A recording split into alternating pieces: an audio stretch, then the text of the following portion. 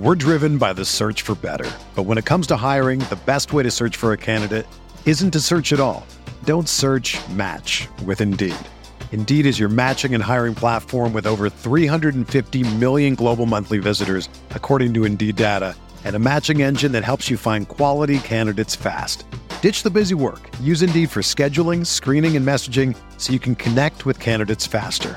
Leveraging over 140 million qualifications and preferences every day, Indeed's matching engine is constantly learning from your preferences, so the more you use Indeed, the better it gets. Join more than 3.5 million businesses worldwide that use Indeed to hire great talent fast. And listeners of this show will get a $75 sponsored job credit to get your jobs more visibility at Indeed.com/Blue Wire. Just go to Indeed.com/Blue Wire right now and support our show by saying that you heard about Indeed on this podcast. That's Indeed.com/Blue Wire. Terms and conditions apply. Need to hire? You need Indeed. This podcast episode is brought to you by Coors Light. These days, everything is go, go, go. It's nonstop hustle all the time. Work, friends, family, expect you to be on 24/7. Well, sometimes you just need to reach for a Coors Light because it's made to chill. Coors Light is cold lagered, cold filtered, and cold packaged. It's as crisp and refreshing as the Colorado Rockies. It is literally made to chill. Coors Light is the one I choose when I need to unwind. So when you want to hit reset, reach for the beer that's made to chill. Get Coors Light in the new look delivered straight to your door with Drizzly or Instacart. Celebrate responsibly. Coors Brewing Company, Golden, Colorado. Arteta! What a strike! What a screamer! Zola! And a fantastic goal! Arsenal back in it! And here's Limpar, lines it up, finds the net. Arsenal are in front. Performance and result at Norwich, despite new manager, has players wondering, are we the baddies? This is the Arsenal Vision post-match podcast. My name is Elliot Smith. You can block me on Twitter, Yankee Gunner. That's right, Freddie in, Emery out. And maybe players out? To be determined. Ryan Hunn from the fabulous Stadio podcast will be on down the line with an interview discussing, first of all, his interview with Ian Wright, which I'm not remotely jealous of, and then also discussing the managerial search and Freddie's potential tenure and who could be the next guy, and Ryan is going to give us a definitive statement about who the next manager is. So that's all down the line. Prior to that, Tim and Clive are here. We're going to talk about the Norwich game, break it down like it's new thing, because there's new things to say, which is kind of exciting, and maybe some old things to say as well. As a reminder, if you want to hear somebody, Clive, sing a Christmas song, all you have to do to get somebody, Clive, to sing a Christmas song is sign up for The Athletic. It's wonderful. Like the reporting from The Athletic has been, let's just say, it's been on point. They've been good. Like, if you're not your thing, cool, but they've been on point the last couple of weeks. And you can sign up at theathletic.com/Clive PAFC, theathletic.com/Stoberto, theathletic.com/Yankee Gunner, and theathletic.com Paul AFC, because they wouldn't do Pausing in My Pants. Whichever one has the most signups will get to sing that song. We'll put it out around Christmas time.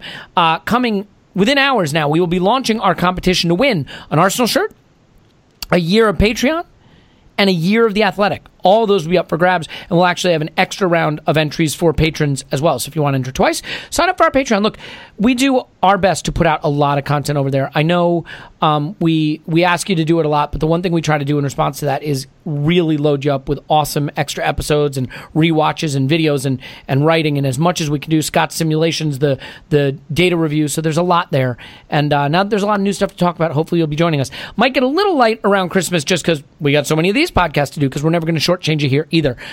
So enough of that. Go sign up for The Athletic and Patreon. That's for your holiday cheer. We'll do some charity stuff later this month too. We'll talk about that. Anyway, Tim is here. You can find him on Twitter at Stoberto. Hello, Tim. Hello there. Clive is on Twitter at Clive PAFC. Hello, Clive. Hello. Okay. So, Tim, can I ask you a question? Sure. Am I a miserable cunt? Yeah. Okay. I'm just double checking because, apparently I'm just a super miserable cunt. Look, I am thrilled that Emery is gone, and I am really excited for Freddie to be the man for now. I don't think there should be any expectation that Freddie can get his hands around this in one day. if we're going to discuss this, we got to analyze the decisions he makes. It is totally pointless for me to have a microphone plugged in and turned on. Most would argue, full stop, you're correct. It is pointless for you to have a microphone plugged in and turned on. But it's pointless if we're not going to discuss stuff. So let's discuss stuff. Tim, you said, I'm going to blame you. You're the miserable cunt. You said there's some easy wins for Freddie, and we identified them. Start Pepe on the wing, get Oba in the box, put Torreira at DM. Just do common sense shit. And his sort of new guy capital, all this wonderful goodwill and political capital he has, he used up on reintroducing Xhaka and Mustafi, totally freezing out Pepe and not starting Torreira. I'm not saying those things are wrong, by the way, but I just want to get your take on those decisions and why you think you might have taken them and whether you maybe have some issues with it. Yeah, I was surprised, but then I thought to myself, well, why am I surprised? I don't know anything about Freddie Ljungberg.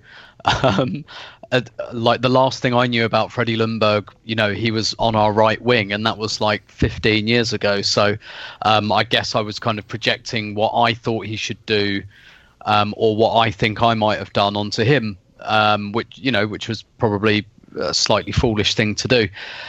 So I think I was surprised unpleasantly by some of the selections. The Mustafi thing, I wasn't so, like, on current form, you have to say Mustafi in for Socrates is not an unfair call. And to be honest, he doesn't have an awful lot to choose from in that defence. I mean, what I always say about flip the question. I mean, if Mustafi's the answer, what's the question? The question is, have you got any good defenders? And the answer's no, basically. So that's another little bit of rearranging the deck chairs. But I'm kind of prepared to take a bit of a long view on it. Like, I completely admit, had Emery put that starting lineup out, I would have had quite a lot of issues with it. And I think I kind of did. But at the same time, we have got another game on Thursday night, another game on the Monday after. I am prepared to take a slightly longer view and see how his selections pan out in that kind of length of time, particularly because Emery was trying to save his job and played pretty much his strongest team against Frankfurt in the Europa League on Thursday night. And Freddie only had one training session with them, so it could be that they had something in mind already, and he was just minded not to rock the boat, really. But yeah, I had some issues with the starting lineup. I don't know if it's just because I was slightly taken by surprise. But I mean, maybe this is a nice segue, and we'll get into this. But I was pleasantly surprised, at least, by how we started the game. Yeah, absolutely, and we are going to get into that. And I think, look, I got a lot of responses on Twitter about he's had one day with the team. What do you expect? I don't expect anything. I didn't expect him to play totally differently. I didn't expect him to fix anything. I had no expectation. The only thing I sort of expected was that he would make lineup choices that sort of take a common sense approach to what seems to be or what seemed to have been wrong under Emery. Now, look, just because I think it's common sense doesn't mean it's right. I'm not saying it's right. I'm just saying what I view. And you're saying what you go ahead. And yeah, Freddie said both in the build-up to this game and after this game, he's talked about keeping it simple, hasn't he? Yeah. They've talked about a couple of things. They've talked about the players enjoying it again, and he's just said, look, I need to simplify things, which maybe you could read between the lines there and say that I don't even think you're reading between the lines. He's saying that it became too complicated for them. And I think he knows, and I think wisely, he's thinking, let's just, as a first step, I don't know how long I've got this job. I might only have it for 3 games, 5 games, whatever. First step, let's just hit pause, simplify a little bit. And I think that's a sensible approach. But the thing is, I'm not sure with the lineup that's really what happened. I suppose that's my slight kind of issue with the starting lineup he selected. Yeah, absolutely. And I think sometimes we run the risk when we are involved in something of being too close to it. And when you're too close to it, you see all these angles and arguments. And, you could be the Barcelona coach and, Messi had a Coke at training and he was looking grumpy. So, you know what? He can't play. I got to leave him on the bench. And, sometimes common sense is about just taking a perspective and being like, these are the good players at the good positions and I'm going to play them there. I could be wrong about that. It's just my take. Clive, the reality is, whatever you think of the lineup, And I think, we'll probably be asking questions about the Chambers decision. I like the way we started. And at least it felt like we got our arsenal back with tongue very firmly in cheek, in the sense that we attacked well, progressed the ball into the final third well, created danger well, and got hit on one counterattack and conceded. I don't have a problem with us being vulnerable to counterattacks if we put that kind of pressure on the opposition. I have a much bigger problem with the second half, where we struggled to really control the game, than the first half, where we controlled it, but when we lost it, we struggled. That's a step in the right direction, actually, as far as I'm concerned. So for you, what were some of the things about our early play in the first half? And Lacazette arguably should have had a goal very early on. What were some of the things about the early play that were an improvement? So I liked where we were playing. I thought our average position looked really good and much more aggressive. And when I say aggressive, I mean we moved the ball quicker. We moved quicker. The players moved quicker. 1-2 touches. Interesting. Of course, you're putting pressure, a little bit more pressure on people. I thought the Willock selection was quite interesting, because I think we lack legs in the middle. I thought he ran himself around really quite well. His technical security is 50-50, but his movement was just what we needed. And I think people started to move off of his movement. So I thought that was an interesting selection. But I just like the fact that we seem to have our chests out. So for me, Freddie just sort of said, like, come on, guys, let's go 4-3-3, really. Have sort of 2 stay in centre mid, but 1 go in Willock. Let's have lefty and righty on the flanks. Aubameyang on your right foot, Ers on his left foot, and have Lacazette, who dropped off the line, the back line really well early on. And I could see some movements and switching the play between Lacazette and Willock. And of course, once you're putting a bit more energy around, what you find is that the other team give you the ball again. So you get waves of attack. But this is why I thought, we need that Lacazette goal. And by the way, he needs to explain himself why he's missing that, because that's rubbish. He scores that at home. We all know it, right? So, but away from home, his backside falls out, his legs crumble, and he manages to top the ball. So that's not good enough. We need that from our £180,000 a week striker. We need that to hit the laces and go in. Then we develop from there. But what we then do is become overexcited. So on the right-hand quadrant of the team, we have Callum Chambers. Am I allowed to go there, Elliot? I mean, yeah, just fire away. Absolutely. I mean, I got to go there because I thought you played very immaturely. You just have to feel the game, right? So fullbacks, I often feel with Callum Chambers, what he does is that he knows he's not great on one-on-one defending. He's scarred by one-on-one defending. But what he is quite good at is being quite aggressive with his starting position. But you have to feel the game. You have to know when to go. Only go when you got secure possession. And what he was doing was buzzing the ball into Joe Willock and just disappearing on him. Just going, boom, overcommit, on a run, I'm gone. I might get a third man run, but I don't care, I'm gone. But what that means is you're now affecting Xhaka, Mustafi, you're asking Willock to charge back, you're asking Aubameyang to charge back. Everyone's affected by your exuberance. I thought that was rubbish. I thought I could see it coming, and I called it, and then he did it again on the second goal. It's like, just feel the game. Just know when to sit in your hole. If I'm watching a game of football and Colo's looking a better fullback, that means we got a problem, haven't we? Because he was far more selective, far more disciplined, knew when to go, knew when to join in, knew when to invert, knew when to go outside. Callum just kept going. He just kept going and kept going. And I think without that, I don't think Norwich had anything. They just dived into the hole that he left. And so what I found was a team that was starting to find confidence, got over exuberant. Well, one particular player got over exuberant. And what that did is it just fractured our confidence again. And it just made us get back onto our heels and affected our control. And I was disappointed by that. I just wanted a little bit of composure and maturity at key points in the game to make other teams work harder against us, because there was some nice energy and positive signs about where we were playing. We were a bit more direct at times, but we were forcing people to defend, and the movement looked much more like an Arsenal team. The one-touch passing was really encouraging. I have to say, like, the ball was pinging around, and I know people are starting to have their players that they're digging out now, and that's always going to happen when the form gets this bad, and Guendouzi is starting to come in for some criticism, and I'm not saying it's not all deserved. I think positioning-wise, some of it's deserved. I still think the way he's using the ball is pretty good. I do think the Callum Chambers criticism is warranted, but that, I'm not usually one to defend a player this way, but I'm going to. I just think this is a case of a guy who shouldn't be playing fullback. And I don't know why we're doing it. Maybe because Maitland-Niles just finally begged off playing fullback and didn't want to do it, and Bellerin's injured. I don't know, what the situation is there, but he should not be playing fullback. At the same time, look, Tim, there were a lot of situations where they were able to win the ball back, progress it up in our half, and counterattack, and they were running at our defenders. There are a lot of people saying it's not the defenders' fault because you shouldn't be that exposed and they shouldn't have to do that. Okay, there might have been one or two times where they were overrun. But I got news for you. Watch Liverpool, watch City.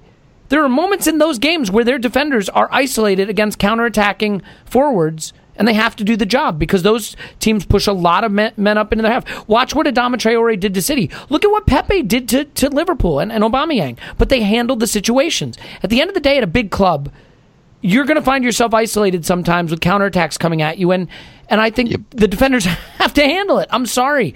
What Luiz and Mustafi do with this dropping off is no good, and I'm curious, are you sympathetic to how exposed they were, or do you take my perspective that if the style is to push up and be more attacking, and you're occasionally going to yield those counters, the defenders have to be a lot stronger in their challenges?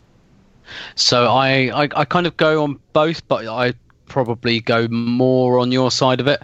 So I do think we have an issue in that it's so easy to pass through the middle of the pitch, and from where I sit at the Emirates, quite a lot of times this season, where I sit, just above the centre circle in the upper tier, sometimes just during the game I'd just kind of jab my mates and just say, look at the centre of the pitch, literally look at the centre circle, because there'll be nobody in it, and whether we've got the ball, quite often when we're building play, I'll be look, nobody is, there's just a massive smoking crater in the part of the pitch where usually teams have the most amount of players, and it's weird, we just have so many.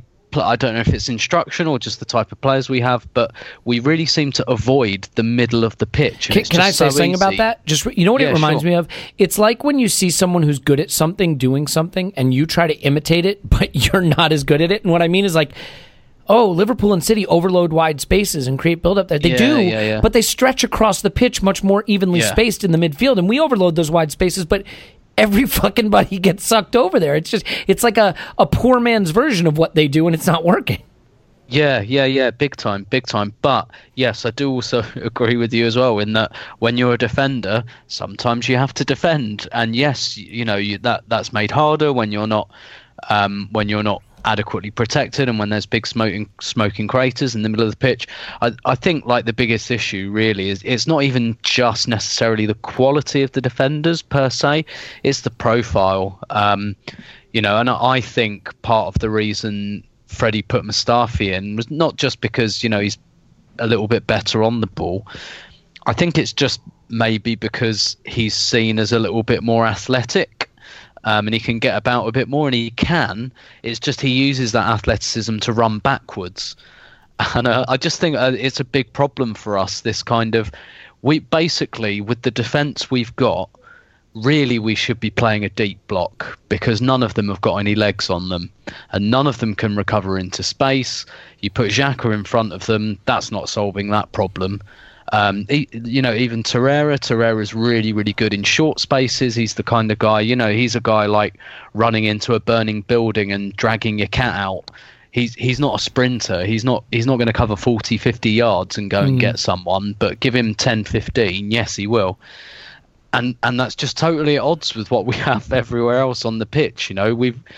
With the attack we've got, we should be kind of nice and high up, nice and aggressive, dominating, but the defenders we have just can't play that game because they just can't recover. And I'm going to do that apples and oranges thing a little bit again, Elliot, because I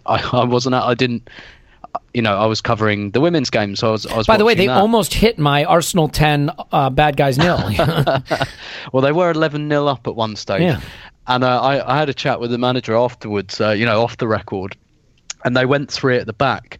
And usually I quite enjoy talking about this with Joe because he really likes going into his tactics and stuff. And I asked him about it, expecting like some kind of answer, like some kind of like, tactical answer, and for him to use like quite technical language like he usually does. And he just went, no, and they went through it at the back for the first time this season. And he just said, no, I just wanted one more attacker on the pitch.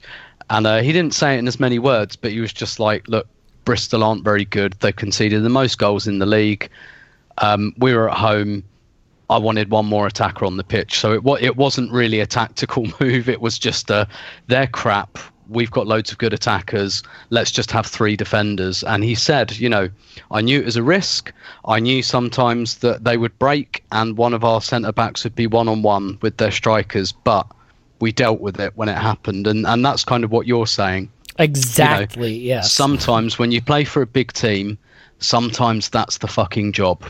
It's a bit like a goalkeeper, you see these goalkeepers that play for mid-table teams or lower teams, and they look great because they've got shots coming at them every 2 minutes and they're switched on and they're warmed up. And I think it's far easier to save shots when they're raining down on you than it is when you might only get 1 or 2 to deal with the game. And that's the difference with being a goalkeeper at a big club, is staying switched on for 88 minutes and making that one save you might need to make when you need to make it. And yeah, you're right, it's the same as being a centre-back at a big club. You might get exposed once in a while, but that's the job.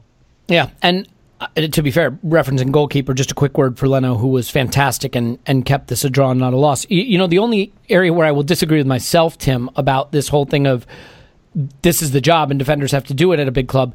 To be fair, I referenced Liverpool and City, for example, who do get into these situations, but they might get into 2 of them a game because they make it very difficult for you to generate those situations. We have 10 of them a game, and that's the problem. We're too easy to counterattack. So, Clive, do you want to talk about that spacing and how we get sucked out of central areas and overloaded in the wide spaces and make that counterattacking opportunity too easy to generate? Yeah, that's been pretty obvious for a while. I think the key thing for me is the squad makeup. I wrote a big Twitter thread on, I think, Saturday after the last podcast, sort of going through each one of our players and sort of saying what system they suit. So I sort of prefaced and said, look, there are 3 ways to play. We could play a controlling game, pushing teams back. That doesn't suit all of our forwards. Our 2 most expensive forwards are really counter-attack forwards in Pepe and Aubameyang. It might suit Lacazette, hence why he's better at home, but it doesn't always suit the others because we create crowd scenes, right? So that's a difficulty. If we push teams back, our defenders can't cope because they can't run and they're not good one-on-one defenders. So then if you go into a counter-attack team, which I think Emery was trying to do, we haven't got the defensive resilience to stop shots. Our offensive security is not very good, and our midfielders sometimes get caught out in big spaces. If you go into a mid-block, it maybe suits people like Torreira, where you can steal the ball and we can push it to our sort of on a quick transition. But again, I don't think we're athletic enough in centre midfield, and we're definitely not athletic enough at the back. So we have this squad that's totally not suited to one particular style of play. So what you have to decide as a coach, you have to say, who do I invest in? What type of football am I going to play? Who am I going to invest in? Who am I going to give the best circumstances to? But the issue is, if you invest in Aubameyang and say and play counter-attack and deep block to protect our slow defenders, we as fans say, why are Arsenal playing mid-table football? Right? So we have a problem. We have a massive problem. And the problem is the recruitment of the players that we have don't fit any discernible style that any of us like. There's not enough of them. So if I'm Freddie right now, I'm thinking, what do I lean into? I can't just lean into my forwards because they're a particular type of forward. If I had a Giroud forward, for example, I could push teams back and I could make sure I have presence in the centre of the pitch. I don't have that. So he's caught, and I'm wondering what he's going to actually do. And this is why I wasn't surprised to see, I was pleased to see how he started the game, But I wasn't surprised to see how the game ended. I mean, we could have easily lost that game because it's down to the quality of footballer. We haven't got Lauren, Campbell, Toure and Cole, 4 killer one-on-one defenders that are sharp on the front foot and amazing on the back foot. We haven't got those players. What we have are far, far less players that don't solve problems for us on the pitch, don't allow a basis for us to play. We don't have speed, athleticism in the centre midfield.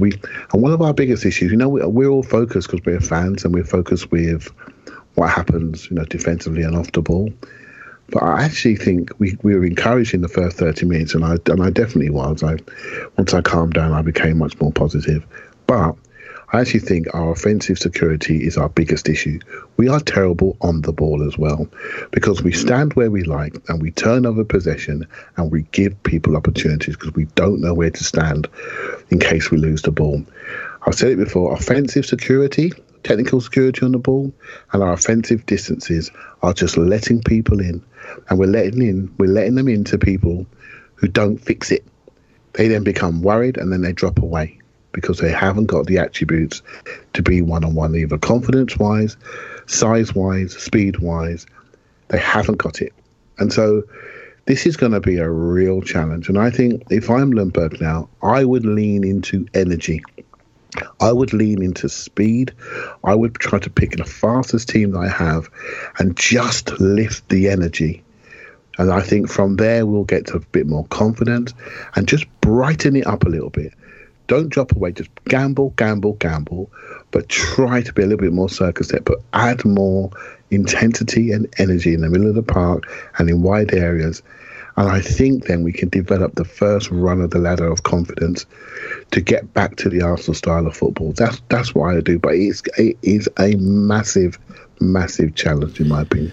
Yeah, I mean, I joked at the beginning of the pod, the players, another poor result under a new manager, are we the baddies? Like, there is going to come a point where we are going to have to take a good long look at this squad and wonder about it. I got into a little Twitter back and forth about, what's the best 11? And any best 11 you pick either feels unbalanced or has 2 absolute train wreck center backs in it, or it has a kid at wing back, or it has a midfield that makes no sense. It does start to get difficult to pick something. I mean, Joe Willock, I don't think he's ready. I think the other thing that we've done by getting rid of players like Ramsey and Mkhitaryan and Iwobi and and Koscielny, I'm not saying these are guys that we absolutely need or were great, but you want academy kids to get opportunities, but you don't want academy kids to have to play 1,500 minutes, 1,000 minutes, 2,000 minutes in key positions for the success of the team. For the team to have a successful season, I think we are bordering on overdoing it there, because at the end of the day, and we've talked about this a lot on the pod, you're lucky if one academy kid in a generation becomes even a regular first-team player, let alone a star. And we've got 4 or 5 of them playing important roles all over the squad, all over the season. So that's nothing to look at. Tim, let's quickly talk about the front line. I want to talk Pepe in a minute, but I do want to talk Lacazette and Aubameyang. Mm-hmm. They've got this bromance, and because they've got this bromance, I think there's been a perception that they play well together. I don't know that that's ever been true. In fact, I think our one really good spell in terms of performances under Emery came last year. I think it was March, roughly, and Aubameyang was playing up front by himself quite a bit. At the beginning of this season, was Lacazette injured, I believe, and Aubameyang played up front by himself and was in red-hot scoring form. I don't know how I feel about Lacazette. I think he's a good player. I think calling him elite might be overstating it. I think he's a very, very good player, a second striker that any club would be thrilled and lucky to have, and we are lucky to have him. I don't know that he should be playing striker at the expense of Aubameyang being in the box, and I'm curious if you're starting to come around to the idea that that's a decision that Freddie or whoever comes next is just going to have to make. Oh yeah, big time. Yeah. Like that attack just doesn't fit together, and I've never been convinced that there's a way of making it work. Really, a head has to roll. I mean, I think they probably didn't envisage bringing Ozil back into the fold. I think they probably thought, well, the presence of Pepe completely finishes Ozil, but even then, Lacazette, Aubameyang and Pepe doesn't really fit together without without a square peg in a round hole somewhere. And I'm not sure that Pepe and Aubameyang are complementary wingers either. I think the thing is, like, I like Lacazette. I think he's a good player. I think he gives us structure. I think his work rate as well, because like in old money, in terms of a 4-4-2, I think Lacazette and Aubameyang would be a really good strike force, because I don't think they're quite as telepathic as people maybe think, because they're friends, but they complement each other insofar as Lacazette does a lot of the structure, a lot of the hustling and stuff like that, kind of outside the box. Like Lacazette kind of does that almost like not in the same way, but that kind of Emil Heskey kind of role. And I know people all laugh at that, but I think Emil Heskey was a really good player as a second striker, and all the strike partners he played with loved playing with him, like in that kind of old 4-4-2. And Aubameyang can just kind of get on with it in the box. But in this day and age, that doesn't really work. And I guess, and it's not easy. I don't really know. I can't say for absolute certain how I'd line the front players up. I think, though, what we do have to think is that some of these players aren't our future. Ozil's not our future. And I'm not saying that means drop him, get rid of him, isolate him or anything else. And Lacazette and Aubameyang are stalling on contracts at the moment. At the moment, of the lot of them, Pepe is the future. Interesting. And yeah, but just because Lacazette and Aubameyang will have 1 year on their contracts in the summer, and if, as looks quite likely, we're not in the Champions League, they're probably going to go. So maybe if you were making a long-term decision, you'd say, well, look, let's make sure this is an attack that Pepe can work in. And I understand that's difficult, because you are still trying to convince the other two to sign contracts. But Lacazette especially doesn't look happy to me at the moment. He looks miserable to me, quite frankly, and he's not really playing that well, particularly away from home. I think definitely, Fred is talking about simplifying things. To simplify this, basically you say to Lacazette, look, your output away from home at the moment is not good enough. You don't play in away games. And in away games, we focus a bit more on a counter-attacking game, and that means Pepe on the right, Aubameyang up front. We try and get those two together. We try and get those two working together. And you know what? And if it means, like, on the left playing, I don't know, Nelson or Martinelli or Saka or one of those, like, just with a little bit more structure, have one, maybe someone like Nelson just doing kind of doggies up and down the left and just kind of holding the line and holding the structure, and just letting Pepe and Aubameyang kind of freestyle a little bit and letting those two develop a relationship together. It's a difficult question, but with regards to Lacazette, I think definitely away from home, you look at it at the moment and you just say, sorry, mate, you're not doing enough. And we've got other big players to come in, and that's life at a big club, and if and when you move on in the summer somewhere else, you're going to find the same thing. You're going to find that, life at a big club's hard, and that's why. So, I think the way I'd tackle it at the moment is definitely away from home. I'd be taking Lacazette out until such time that he contributes more. And I think it's also, look, it's one thing if you have a player playing who's not giving you enough, but I think it is another thing when the player who is playing that is maybe not giving you enough is causing you to not get the most out of a player who has superstar potential. Aubameyang could be in the decline. It's entirely possible, but he was Golden Boot winner last season. He started this season like a house on fire. Look at his average touch map and his influence map from this game. First half, a little bit more central. Second half, he's out on the wing next to Chambers by the midfield stripe. I mean, he's just nowhere near the goal, and that's just not going to work. I think we have to have the Pepe conversation, though. And Clive, you're a coach. I hate this. I hate this idea, this fetishizing of training. I know this is going to get me abuse, so I'm sorry. Listen, if you're listening to this, I'm not trying to be a jerk. It's just a different way of looking at it. As Allen Iverson once famously said, practice? We talking about practice? Right? I mean, he didn't say it like that, though. He said it like a human man and not a parrot or a parakeet. Clive, why are we talking about practice? Like, I understand sunk cost fallacy. You spent £72 million on him. You got to give him an honest chance. The analytics guys think he actually looks like he's been decent this season. Very vertical, very good at ball progression, lots of dribbles. Just hasn't come off for him in the final third. Maybe hasn't linked up as well because maybe Emery's system wasn't working for him. I don't know the reason, but like to not use him at all at this point, like. You're devaluing the asset, if nothing else. You're not going to get your £72 million back at this rate. But to Tim's point, he's the future. He is. And Oban and Lacazette aren't. So what are we doing? What are we doing? Okay, well, I like Pepe. In the summer, I would have preferred Zaha only because I knew more about him. And I think we had a left side issue rather than a right side issue. But hey, went for Pepe and looking for a future investment. I understood it, and I loved the YouTubes. When he came on board, I thought he looks incredibly promising, incredibly technical. He just seems to have a last step issue, whether he's shooting or he just seems to lose a little bit of confidence in the last phase. But I think that will come. So I do think he's the investment that needs to work. We have to remember, Elliot, about football, right? The place of work is London Colney, right? That is where everything happens. It is like a closed shop family environment there. Everything is incredibly tight and everything happens there. And it's not just training.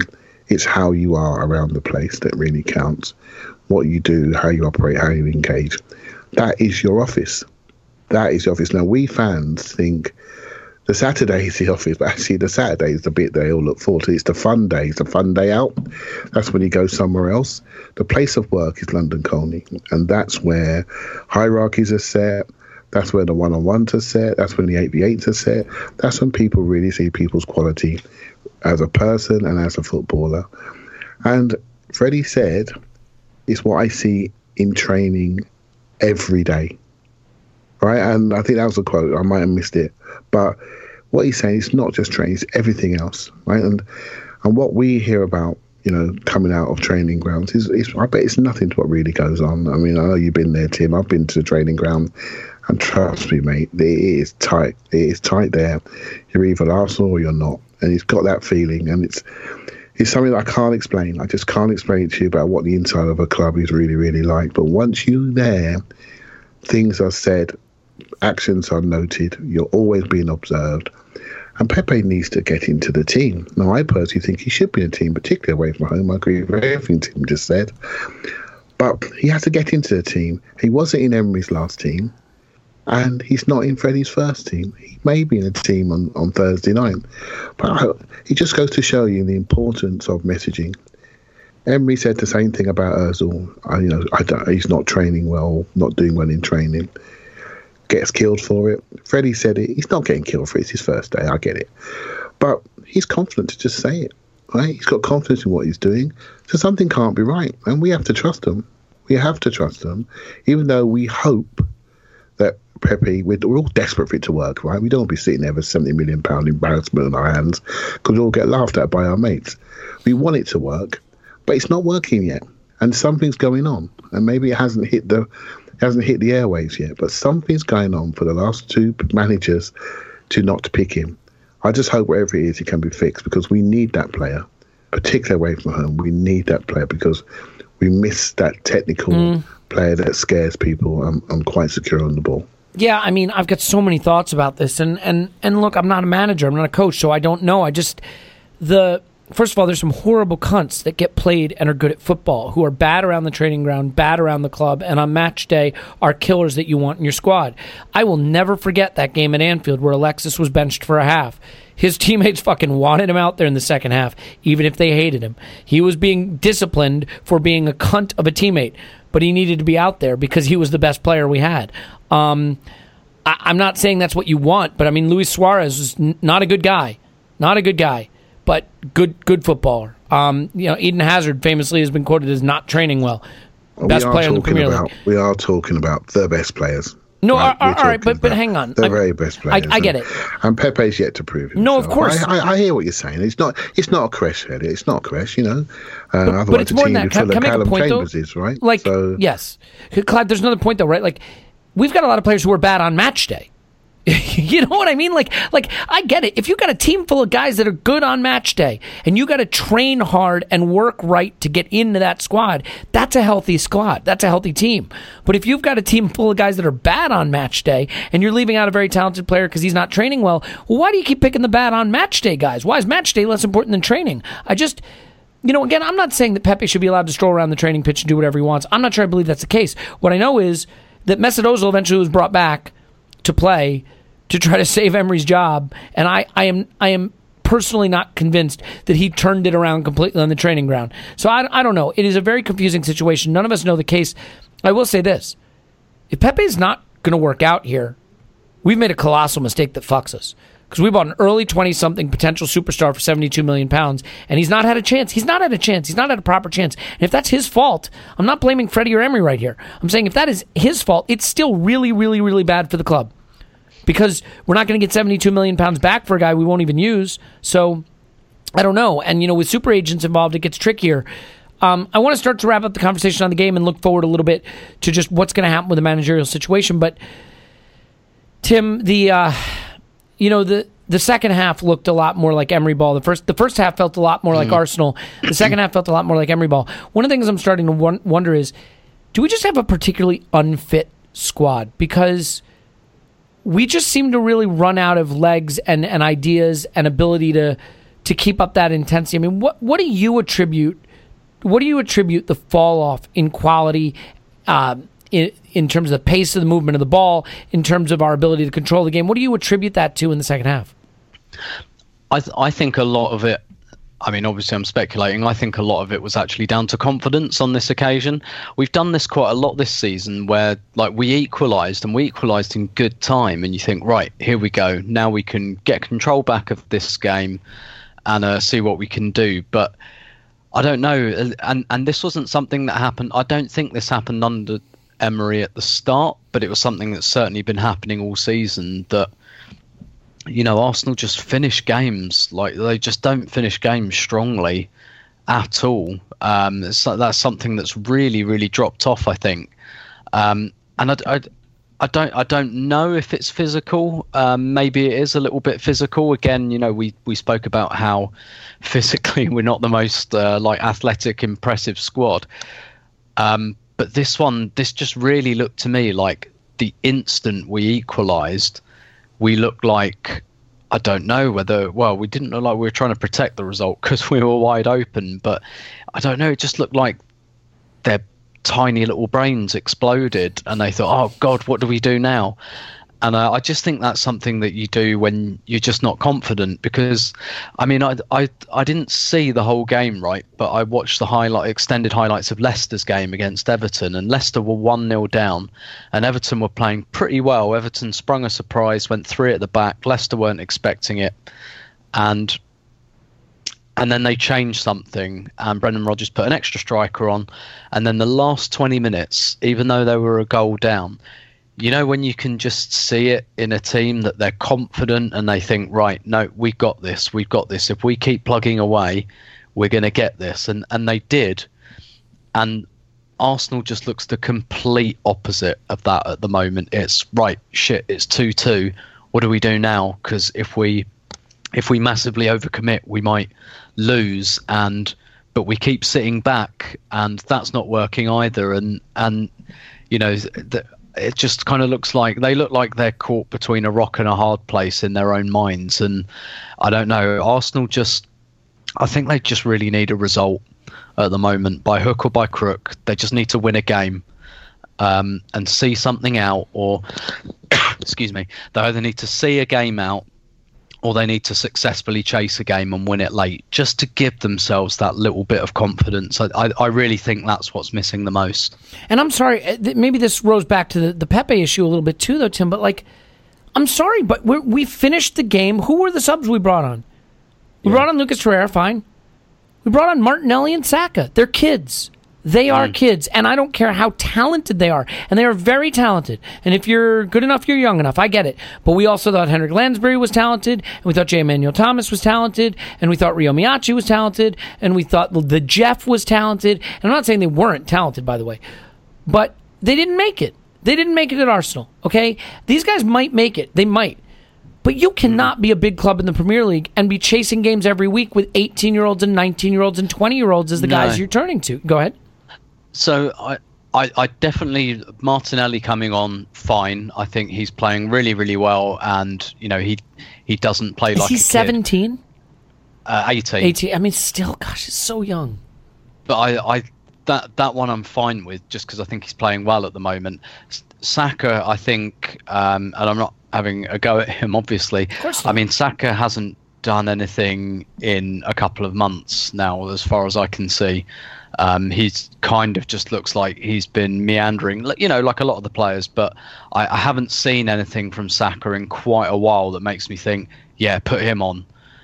Whereas Martinelli, yeah, I'd say, yeah, I've seen something in him recently. I've seen contributions, and not just in the Europa League games. You know, he set up Lacazette's equaliser against Southampton. I've seen stuff from him that makes me think, yeah, okay, yeah, throw him on. But like, honestly, just ask yourself the question, very, very honestly, who do you think is more likely to make a game-winning contribution from the bench, Bukayo Saka or Nicola Pepe? Exactly. And by the way, like, I'm not saying Pepe is great or he's training right. I'm not defending the guy, but he had the fourth most goal involvements in all of Europe last season. You know, at some point you're expecting too much from 18-year-olds. I mean, Clive, am I crazy? Like, look, Willock starts the game. Saka and Martinelli end the game. These are players who now, you know, what are we at? We're at, let's look. Saka has now made 7 appearances with 4 starts in the Premier League. Martinelli, 6 appearances in the Premier League. Let's look at, where's Willock? 11 appearances in the Premier League. That's, by the way, the same number as Lucas Torreira. Like, and I get it. Willock is 20. That's a little older. You know, I mean, you got Matteo Guendouzi. It's another story. I mean, we want to kill the kid, but he's also 20. He's got 1,221 minutes and 14 starts, more minutes and as many starts as Pierre-Emerick Aubameyang. So, like, I mean, Clive, we are asking young people to do grown-up stuff at a big club that is in crisis. It's not good for them. I'm not sure it's good for us either. No, I agree. And the Pepe thing was strange, and we were all happy in the summer with the squad turnover, but the real benefit of that is it's just not here yet.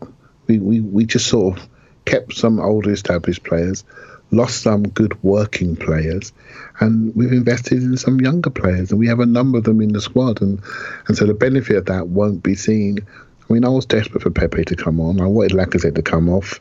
I wanted Aubameyang to go central, and I wanted him to be flanked with more legs to really make Norwich think for the last 20 of the game. They're thinking, crikey, look at these 2 fresh wide men. I better step back. You know, so that's what I would have done, you know, and just kept it that way. Willett blew up, Torreira on, who I thought was really, really good. And I just felt we didn't react very smartly. So again, it's Freddie's first game. He's trying to show maybe a bit of his identity. We're not too sure. It's too easy to say that he knows the youngsters, so he trusts the youngsters, but he doesn't know Martinelli really more than any of us do. You know, Saka was his superstar player last season, but this is a new year, right? And I just felt there was an opportunity there. And I tell you what, when Torreira had that shot in the last minute and it was blocked, I just felt we needed that. You know, for all the things that have happened recently with the coach losing his marbles and really losing his confidence and making bad decisions, and obviously we've had a turnover. The club weren't ready for it, hence we were still building a backroom staff internally. So we're not in the best place. We could have just done with the break. You know, Pookie had that shot, hits, Mustafi goes in. We have a shot last minute, and it's blocked, and it's properly blocked. I just feel if we get that result, that confidence will start to come back. And that sounds like an obvious thing to say, but boy, I've never seen an Arsenal team not win for this length of time I can't remember the last time, you know. So we need that win, and things will change after that. But we have to be smarter in our decisions, right? So we've started to see the start of a shape, a 4-3-3 shape. If we can just develop on that and just up the energy and up the speed and up the quality of some of the players, make sure we get Bellerin back in when he's healthy, and and let's play our £72 million player. Let's judge him. Let's find out, because I thought he was flickering before he got took out of the team, and I'm desperate to see him. We kept him in when he was absolutely diabolical. We kept picking him. He just scored a couple of goals, started to play well, and we put him on the bench. I don't get it. I really don't get it. So, like, this is why I say, is there something that we don't know?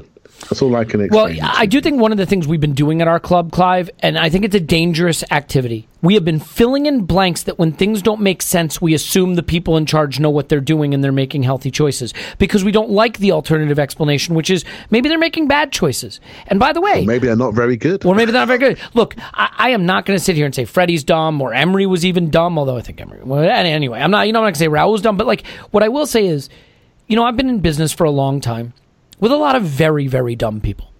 A lot of smart people, too. But it astonishes me how many people rise up to high levels in organizations and are just not good at what they do. Just not remotely good at what they do. Make head-scratchingly bad decisions at the simplest level every day. Our society is rife with that. Just look at politics. But, like, the notion that the only explanation for why something dumb is happening is that there's something we don't know that makes it less dumb... I hope that's right, Clive. Believe me, I hope that's right. And I don't even know if I hope that, because there's two possibilities. Pepe isn't playing because there's something really, really wrong about Pepe, which is scary. Or Pepe isn't playing because the people at Arsenal are dumb, and that's not great either. So hopefully he just starts playing and starts succeeding. I think we can start to turn to the finish line here. What I will say is that, like, look, you know how you nurture kids? You give them 15 minutes up 3-0 against Norwich at home.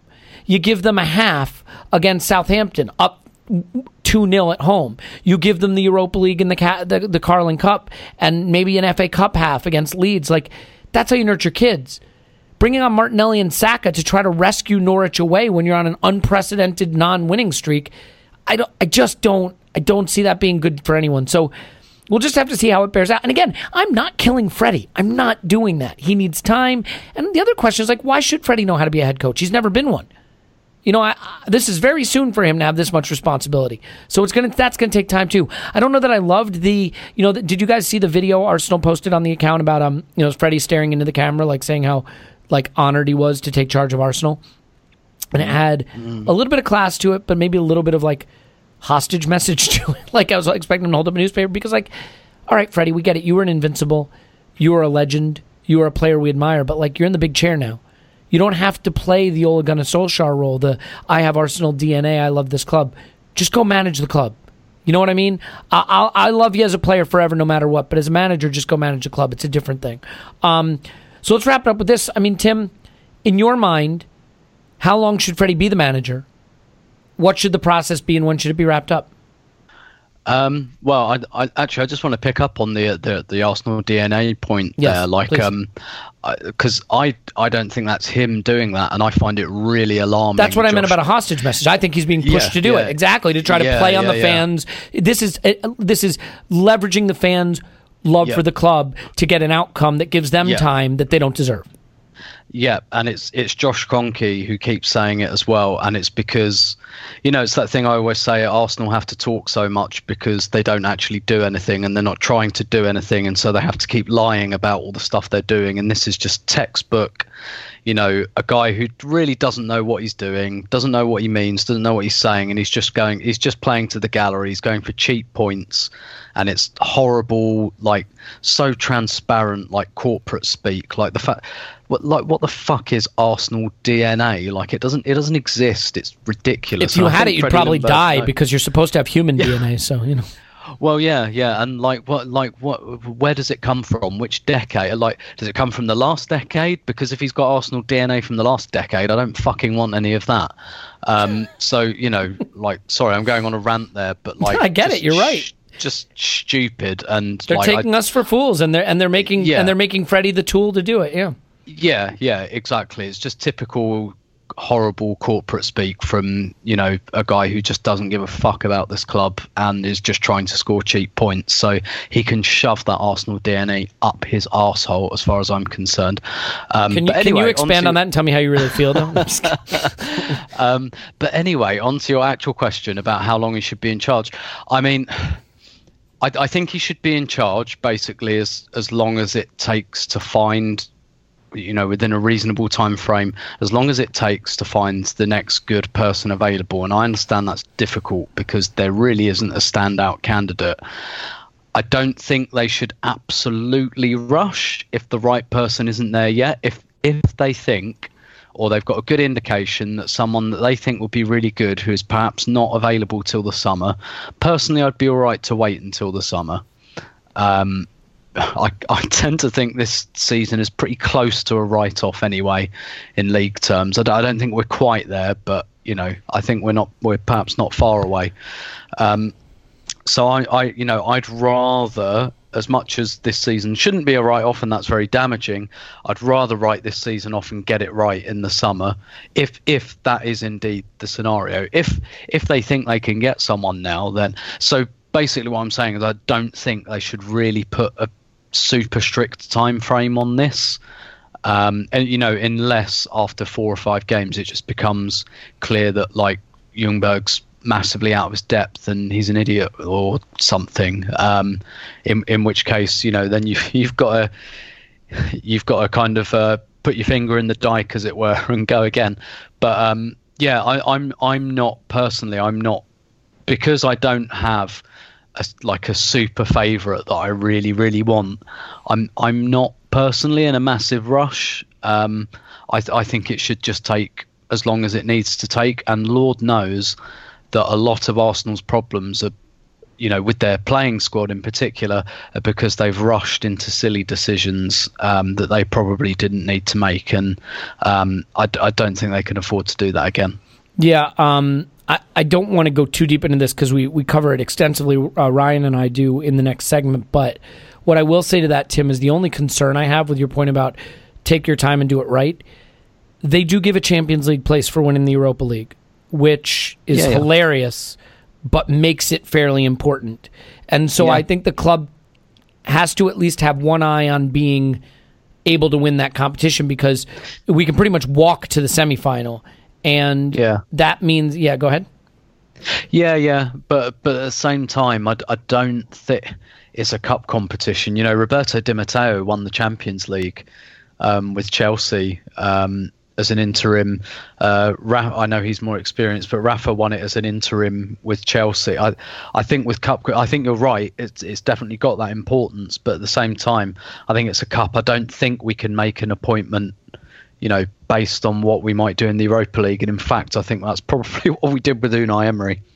Yeah. All right. Well, Clive, I'll let you have the last word on this. Just a couple quick minutes on Freddie's timeline, what it should be, what the process should be, and then we're going to say goodbye. Yeah, I'm open to it. I last week I think I spoke to getting a manager to fix all of my Wells problems, because I doubt the leadership, and I still do, and I think we need a strong person to almost manage internally. But I'll step back from that slightly. I think Arsenal got to decide what they want to be, and I think they have issues around how they buy and sell players. That's number one for me. If you get good players, coaches look great, boards look great, managing directors look great, everyone looks great when you have good players who can solve your problems on the pitch. I think our problems start there. Our recruitment over the last 5 years has been nigh on shocking, and people that we sold were the wrong ones. The people that we retained were the wrong ones. Some of the ones we gave away for free were the wrong ones. If we can do it, we've done almost everything wrong. Even though we bought 2 centre-forwards that we only needed 1, potentially bought a wing and gave one away for 35 million and bought one for 70 million. Now we don't play him. We got centre-backs that are 5'10" that can't run. We got 2 of those, 2 or 3 of those, and then and just to try to fix it all, we buy David Luiz. I mean, you just couldn't make it up, right? You just couldn't make it up. Unlucky with a couple of cruciates, they're coming back. But really, they've got a long way to go before they come back. So we got problems, right? So would a manager, if I'm a manager now, a big-time manager, I'm thinking, let Freddie carry this lot through this season. The players can self-motivate, Di Matteo style, because the players won that Champions League. Nothing to do with Di Matteo and Eddie Newton. They were like a couple of tourists, right? The players at Chelsea were strong enough to win that, and they did. I hope that our players are strong enough to shake their legs around to win the Europa League, because that's the only way we're getting into the Champions League. I'd actually be happy if we were out of Europe next year completely, unless we qualify via the Europa League, because we need time. We need time. We need focus on the league.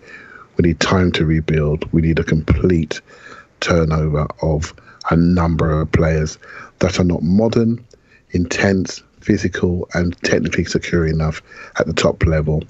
And it's obvious what's happening. Yes, we've had a bad situation with the coach over the last 2-3 months, but I'm telling you, Brighton are rocking up this week. Brighton are decent.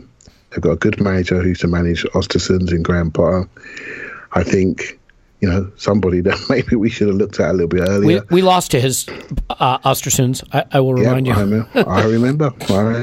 Right. So, and trust me, Thursday night it's going to be touch and go. And if he's looking to establish himself, I think he just signed a new 6-year contract, and that's because somebody knocked his door to try and get him. He's looking to establish himself. What better way to establish yourself than go to a Big Six club and win away from home?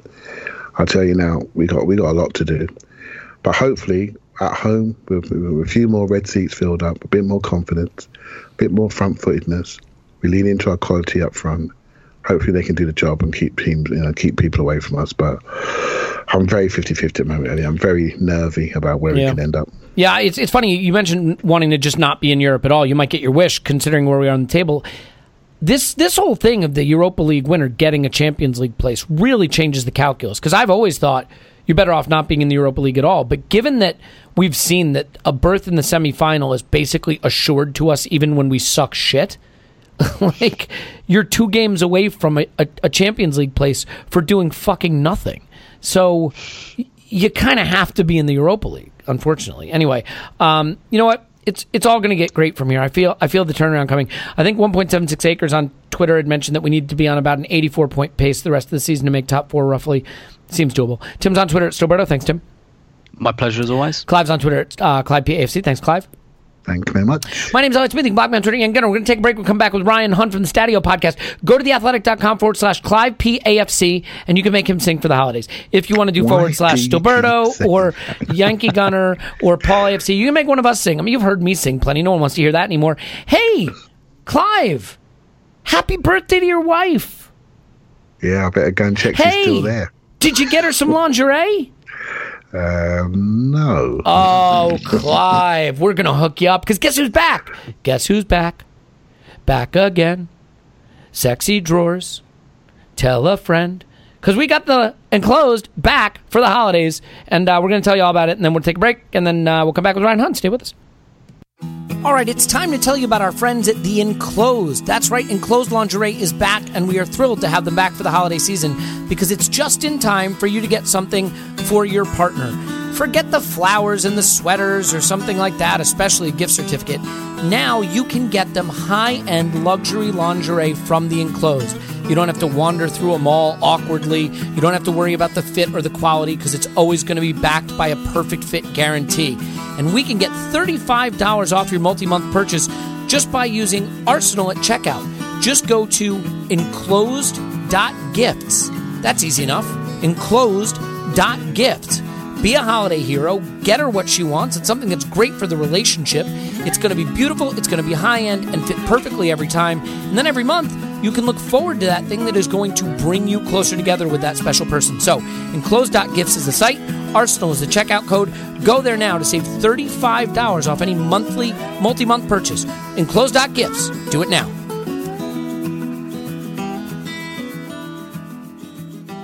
And now we have a very special guest coming up. Ryan Hunn is one of the hosts of the Stadio podcast, where they get guests like Ian Wright.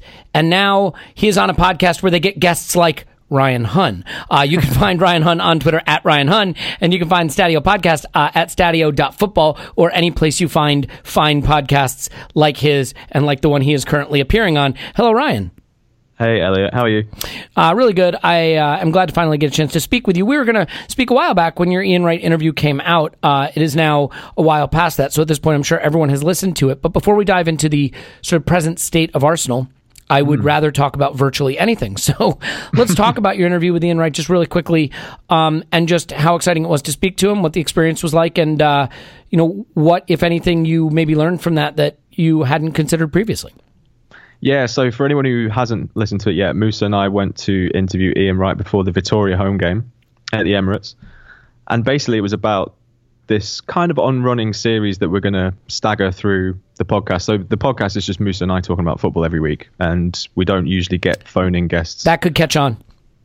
It could be. Apparently it's quite a niche market. So, but we interviewed Gary Lineker and Ian Wright in the space of a couple of days about the art of finishing, and just sat down with Ian, and he basically just got into really forensic detail about certain goals he'd scored, where he'd learned it from, the importance of playing Sunday League football. And it was just really interesting because I think first of all, I think there's a whole generation of Arsenal fans who maybe don't realise just how great he was. And we actually said it to him, it's not much of a spoiler, but if he was playing today with the ability that he had, he could play for Barcelona. He could play in this Barcelona side. He was that good. And also, just I don't think a lot of people hear him talking about goal scoring that much because he's such a big personality, and he's just such a joker as well. Yeah, he's presently getting like maggots dropped on his head in a reality show and stuff like that. So yeah, I know. Well, we were saying actually, like when he comes out of the jungle, he doesn't know about Poch going or Mourinho being there or Emery being fired. So that guy has got a hell of a lot to take on when he gets out of there. But yeah, basically, just hearing him go into really, really fine detail about goal scoring and stuff, and it was amazing, man. I mean, I'm a huge Arsenal fan. I've been an Arsenal fan all my life, and if someone said one day you'd be sat there chatting to Ian Wright about that kind of stuff, and then sharing pie and mash with him before the game, it was just amazing. It was everything you would expect it to be. It sounds fantastic. As someone who hosts a podcast and frequently has, I would say, like disappointing guests that don't really live up to my hopes, I can only wonder what it would be like to have a guest of that quality. So let's get more from you, though, Ryan. Obviously, with Emery being sacked, I think there was this desire to just sort of push the reset button and refresh some of the positivity around the club. And, I remember when Arsene went, there was a real push to just kind of get behind Emery. And we had to do 2 Emery podcasts. I'm not sure if you were a listener at the time, but we had Emery Podcast 1, which people did not care for because it was a bit concerned about his appointment. So we had to come out with Emery Podcast 2, which was sort of like us holding up the newspaper with a blindfold around our eyes. I'm curious, like, how much of a relief it felt to you with Emery being sacked, and then maybe how much the football at the weekend was kind of a dispiriting reminder that one move isn't going to fix everything that's problematic right now. Yeah, well, I think the firing probably came a little later than it should have done.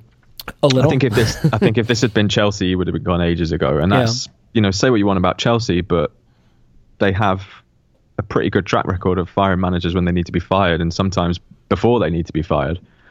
And I think that it's a psychology that Arsenal fans and the club itself aren't particularly used to. So I can understand why they maybe held off.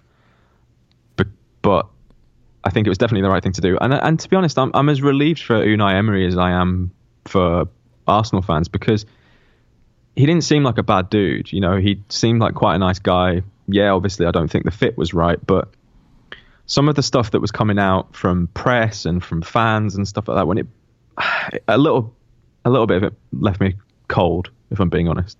So I think for him as well, I think that the statement that he left was really, really nice. I'm not sure how much of it he wrote himself, but the sentiment itself was, I think, a really good move.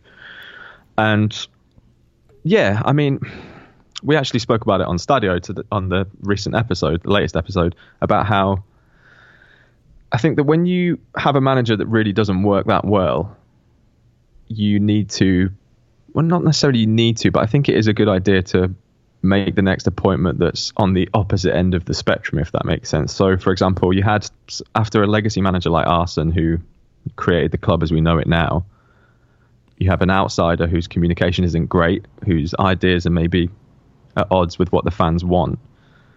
And then, so to go straight for someone like Allegri, I think would be a really bad look for the club, because it's just too similar.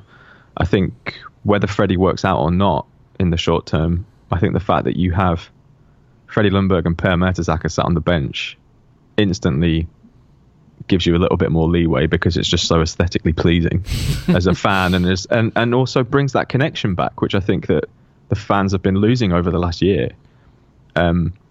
So it goes some way to heal some wounds in the short term. And not wanting to jump ahead too far, but I actually also said on the podcast today that in a strange way, I'm kind of pleased that we didn't just go and hammer Norwich 6-0, because it would have flipped expectation way too far in the other direction.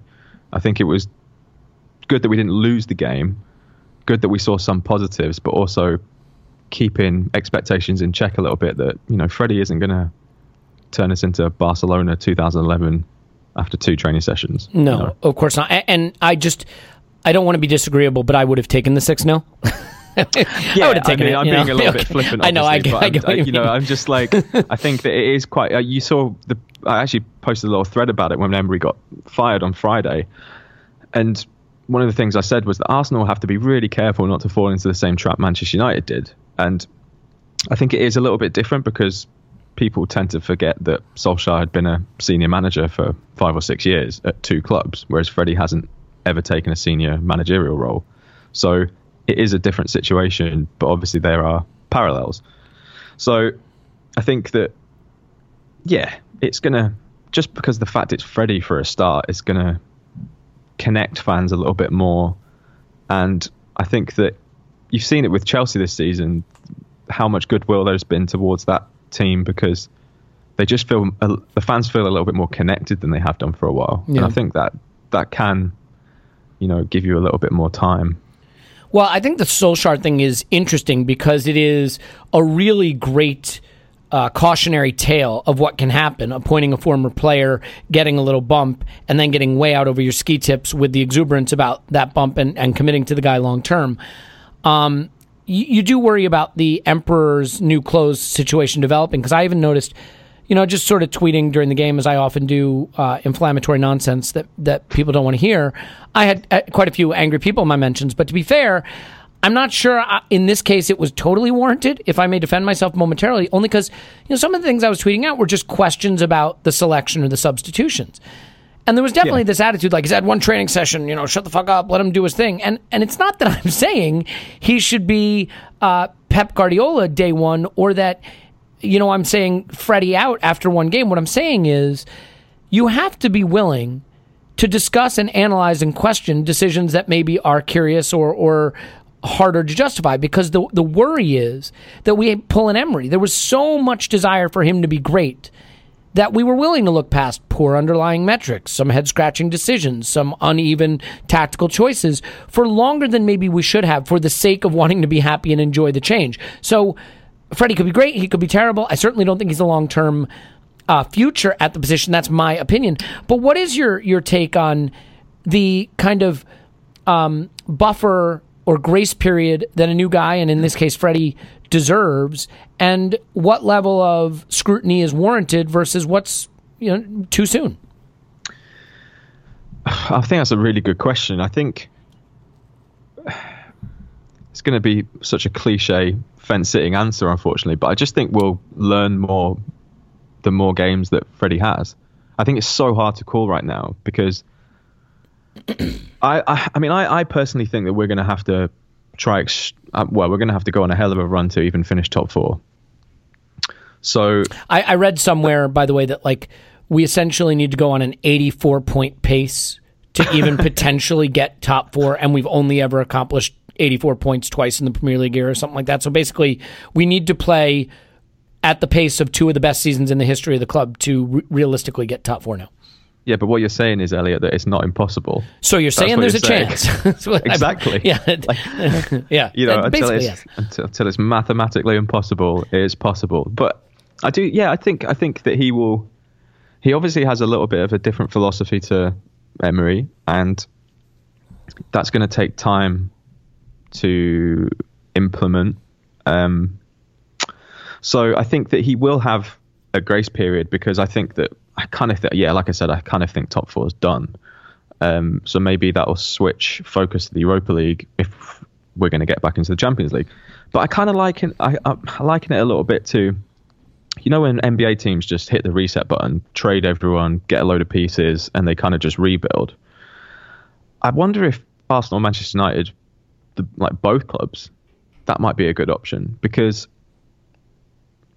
if you've got these super expensive players and you're still so far away, and you're in this position now when you need a new manager, it kind of feels like a good opportunity to reassess a little bit. And I think that, like they said before, they're in no rush to hire another manager. They feel Freddie has, whatever. What did they say? There was Freddie's the right man at the moment, or whatever. The usual nonsense. Some reporting today that, he will certainly have a chance to be a consideration for the job long term. Yeah, and I think that's fair, probably. I think because if you look around Europe, at the moment, there aren't currently a huge amount of managers available that would get me genuinely excited. Let's talk about what would get you genuinely excited, but if we could, let's restrict that to football for the purposes of this conversation. By the way, it was 1.76 acres on Twitter, I'm pretty sure, who gave me the stat on 84-point pace, and it's sort of predicated on a basically average run-in for Chelsea and Leicester. But for you, setting Freddie aside, two things that I want to talk about. What should a short list look like? Should it be coherent in that, it should be coherent, but should it be coherent in that all of the managers sort of have a similar philosophy because that's what the club wants to go to footballing wise? Should it be diverse because it reflects a variety of directions the club should go? Do you prefer to see someone hugely experienced or someone with upside who's untested? What is your sort of preferred approach to this search, and maybe who at the club do you think should be guiding it? What should that group look like? Well, in terms of a shortlist, I think that when those shortlists come out and people say that they're so random, I don't think everyone on the shortlist that gets leaked is actually on the shortlist. I think that... So you're saying there's a super secret shortlist? Well, I just think I think Sanyehi has a track record of, firing a load of smoke off in another direction and, trying to catch everyone unawares. He did it at Barcelona. He did it last season with the pursuit of Zaha, and then all of a sudden came back with Nicolas Pepe. I think if the club makes it too public who their absolute key target is, it does put them at a weakness from a negotiation point of view. I think that also it's kind of understandable if there are many different types of managers on the shortlist, because we have a very varied squad in terms of playing style or age of players. There isn't a super cohesive vision there that everyone in the squad fits into. So therefore, you can't identify one single type of candidate that fits our group, because there isn't one, if that makes sense. Yeah. In terms of who will be running the search, I think obviously we know who it is. So, I'd like... But who would you like to... obviously Raul is involved, and maybe Edu is too, but do you think Hasfami should be involved? He probably is. What about Stat DNA? Who should the youth team setup be involved? Because, they're going to be responsible for developing the youth team to play according to the way the first team manager wants to play. How joined up should this be from top to bottom and across all of that beautiful org chart that Raul showed us? How connected should that be to the search? Or should it just be, this is Raul's job, he's going to go find it, and the club can figure it out once the guy's here? Well, I think a lot of it depends on Mertesacker, actually, because it depends on what kind of DNA, if you like, they're trying to instill in the youth setup now. So if there needs to be a clear path from all of the youth teams straight through to, say, the under-23s into the first team, that classic Cruyff restructuring, Barcelona and La Masia and all that stuff, that needs to make sense so that when they do get to the first team, they're not hit with a completely different structure, if you like, playing style. So that's definitely, I think Per would be an interesting and probably quite important person involved in that process. I think Hosfami is just mainly a contract guy, right? So, I mean, obviously he's kind of important because you don't want to pay too much money and make sure the contracts are all watertight. But I think Freddie's in an awkward position because if he really wants the job, obviously, then he's probably not going to feel too happy about being consulted for a potential successor. But I think what he has to say will be really important as well because, you know, he's coached under 23s. He's been at Wolfsburg as an assistant. He's obviously now in charge. So, yeah, I mean, I think it's a really interesting time. It's definitely more critical than it was when they were replacing Arsene. This is way more critical because you've seen how quickly that decline can take place at somewhere like Manchester United. You kind of have a bit of a free hit on the first one, and I remember saying at the time actually that it's not going to be the next guy who's going to be that successful at Arsenal. It's probably going to be the one after or the one after that because it's really rare that you get someone to take over someone that great and they maintain that level of success. You've even classed Pep like Guardiola when he went to Bayern Munich. I think tactically they were way more interesting than when he took over from Jupp Heynckes, but Jupp Heynckes left him a treble-winning side. And he never won the European Cup there. So it's super, super hard when you take over from a legacy manager. And not admittedly, Jupp Heynckes wasn't necessarily a legacy manager, but he was definitely like a Bayern legend. So I think, yeah, it's really, really difficult. In terms of people who I'd like them to go after, I don't think any of them are available right now. The one is the style of football important to you, or just the quality of the manager? I think both, if I'm being honest. I think a balance is really important. The one guy, I was actually on the Arscast a couple of weeks ago. Me and Andrew were talking about this, and I said, "Is that an Arsenal podcast?" Apparently, yeah. Okay. Apparently, I'm not sure if you heard about it. But, you know what? It doesn't ring a bell, but I'm sure it's wonderful. No, it's fine. Yeah. Could you bleep that out, Elliot? I'll probably bleep it out. Yeah. But yeah, I said to Andrew that if everyone was available and I could have a pick right now, I think I'd take someone like Thomas Tuchel because I think that he just seems such a brilliant guy to get in in the kind of where we are now. I think he would really connect with a lot of the young players. I think his playing style is exciting. He was really, really intense and exciting at Dortmund.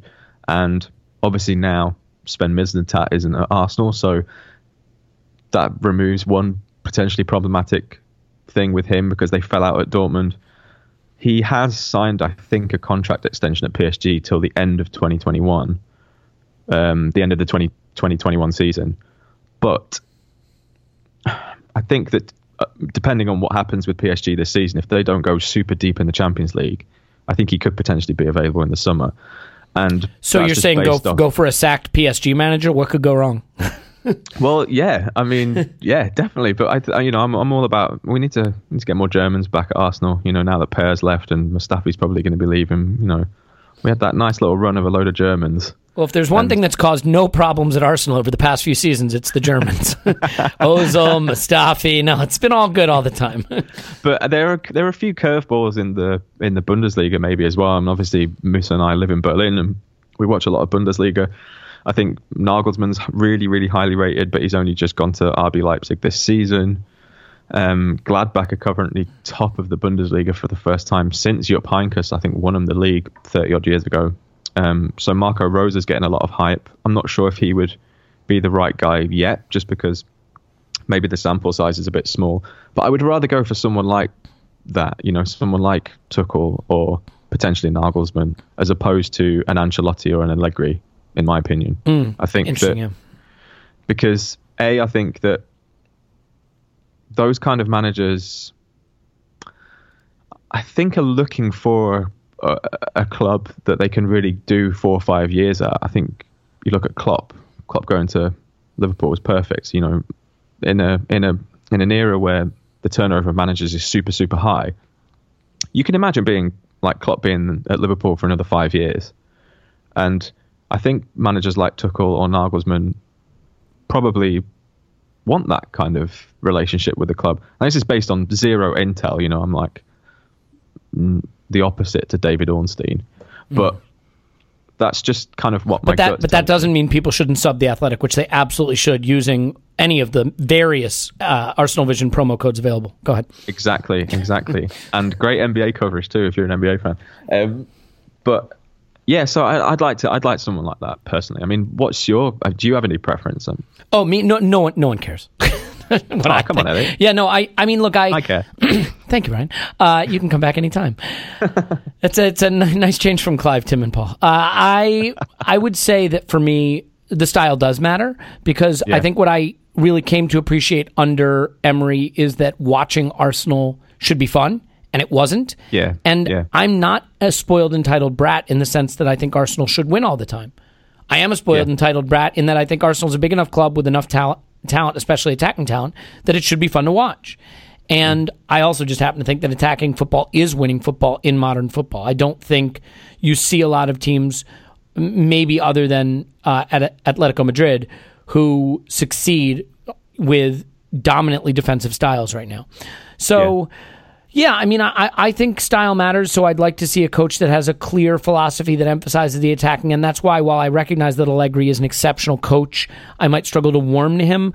I am of the opinion, Ryan, that what we need to do is go for someone that we think has the ability to maximize our ceiling, even at the risk of lowering our floor. What I mean by that is, Arsenal does not have a good enough team, and likely will not have a good enough team anytime soon, to compete for a title with a coach who just gets us performing at the level of our talent.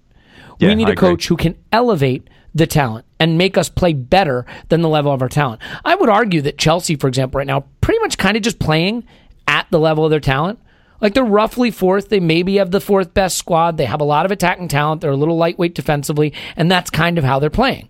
Ole Gunnar Solskjaer has a mediocre United team, and he's making them play worse than the level of their talent. Klopp is taking a very good Liverpool and making them play above the level of their talent. Like, those are three different ways that a coach can influence a team. I would be willing to go for an Arteta, for example, on the thought that maybe he's got some of that Pep Stardust about him and gets us playing football that makes us better than our collective talents, while acknowledging he might make us fucking terrible. He might just not know how to coach, period. But I'm okay with that, because I also think what we want to do, Ryan, is either fail fast or succeed fast. The worst case scenario, and I've said this on a prior pod, is 3 years of muddling through because we think the guy's okay, but we're not sure. I mean, there's some silver lining. There's some, there's some shoots of recovery. Oh no, it's mediocre again. That's the worst case scenario. So because I think you either want a manager for a season or a season and a half, or you want him for 5 seasons, and you don't want the in between of being mediocre for an extended period. So that's kind of how I would go about doing it. You know what I think is a complication? It used to be true that if you weren't in the Champions League, you just didn't even want to be in the Europa League. You want to finish 12th and not have European football as a distraction the following season. But now that the Europa League offers a Champions League place, you cannot turn your nose up at it, because a team of our caliber is basically going to walk into the semifinals, at least the quarterfinals. So you're talking about maybe being 3 games away from being back in the Champions League, even in a season where you could finish with 55 points. It is a tremendous backdoor, and everybody loves a tremendous backdoor. So, how much of a factor do you think the existence of a Champions League place for the Europa League winner will be in the club wanting to get the permanent manager in maybe sooner than they would have? How important is it to you that we really keep an eye on that competition? Because if we're being realistic, I think the league is done for us as a relevance this season, but the Europa League has to be taken very seriously now. Yeah, I mean, it is the priority now, because as we said before, it's not going to be likely that they go on that run to finish in the top 4. Have you seen the fixtures coming up over the next couple of months? They are terrifying. It's going to be a very cold winter, I think. But I think, I mean, let me just stop you for a second. Do the on-brand interruption thing, because I think what I was driving at, and I didn't say it, is you could talk me into just sticking with Freddie till the end of the year and really conducting a thorough managerial search on the theory that as long as he doesn't get us relegated, who the fuck cares what happens the rest of the season, because the season's basically done. But given that a Champions League place is on offer for the Europa League, there's a huge incentive, if you think you can find a guy who can be the guy, to get him in sooner and potentially take that chance. Yeah, But I think it makes it even harder to identify that person, because if you're going to hire someone purely on philosophy or playing style, and that's what's driving the selection, if you like, it's going to be super hard to implement that over the busiest period of fixtures of the season. So, however, if they can use that period to try and implement a style with the focus on when the Europa League comes back after the new year, then yeah, maybe that's the way to do it, and almost use the Premier League and the FA Cup as just friendlies, if you like, not friendlies, but like test running stuff to really make an assault on the Europa League. A laboratory, basically. Yeah, it's absolutely essential for Arsenal to get back in the Champions League. It just is. I think that 4 or 5 years ago, even in the position that Arsenal are in now, I'd still feel fairly confident about Arsenal finishing top 4. But the difference between then and now is that the quality of coaching in the Premier League goes so deep that you are seeing traditionally mid-table or lower half of the table clubs pushing for 5th, 6th and 7th because the coaching is so good, and they are, going back to what you were saying before, getting results and making the team better than the sum of its parts. I think you look at Chris Wilder at Sheffield United, that is one of the best coached teams in the Premier League, I think, this season. Yeah, he's been fantastic. Totally agree. Yep. And you have also Wolves are up there. You've seen what the Brendan Rodgers factor at Leicester, and that makes it super, super hard. If he flirts with Arsenal any more than he has, he's going to wind up in bed with us. Yeah, I know, man. Maybe he'll get like a portrait of himself in his new office or something like that. Yeah. But that's it. The drop-off isn't there anymore. So it does put the club in a really interesting position because, like I say, to get a Tuchel or a Nagelsmann is pretty much impossible at this current time. So are they going to gamble on another kind of botched appointment, if you like, just for the sake of trying to get someone in now to qualify for the Europa League or for the Champions League via the Europa League, or do they take a longer term view? In my opinion, I'm really surprised at how little noise there is about someone like Rafa Benitez until the end of the season, because I wouldn't actually hate that, I don't think. I love it, but is that an economic issue? I mean, given that he's in China, I'm guessing that it would be a king's ransom to pry him away and have him for the rest of the season? Yeah, I mean, that is potentially... I'm going to go out on a limb here, Ryan, and suggest that Stan may not be interested in paying a lot of money for a coach. Just a wild-ass guess. Yeah, definitely. But who out there is available, really? Like, there's no one really there that kind of makes you go, that is the guy. Nuno Espiritu Santo. Yes, I really like Nuno, but I don't not for Arsenal. Like the idea of Nuno as an Arsenal manager. And I think that's the thing that,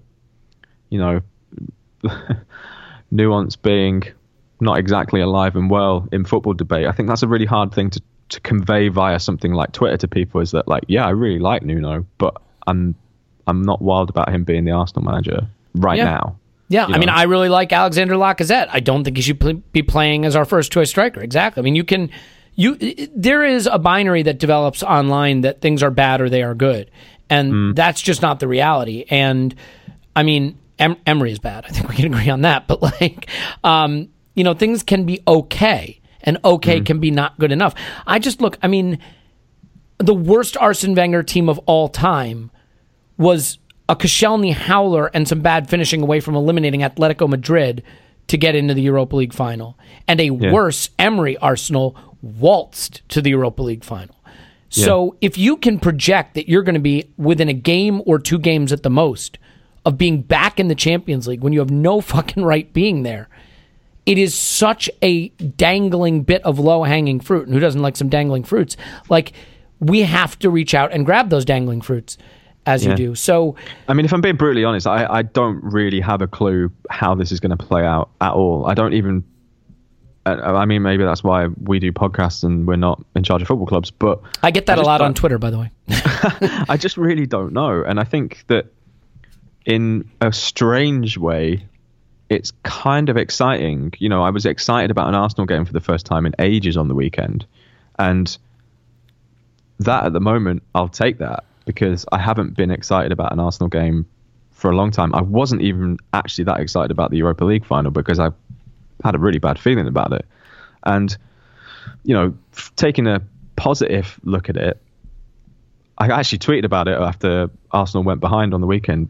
We had all of the ball and we were 1-0 down. It was like, shit, we're back. This is it. I said the exact same thing. It was the first half was the most Arsene Wenger half. Yeah. Dominant offensively, a lot of good chances, didn't take them, get hit on the counter, concede twice. Yeah, but I honestly think the first, 20 minutes, half an hour was probably the best we played in the league all season. Yep. That's how bad it's been.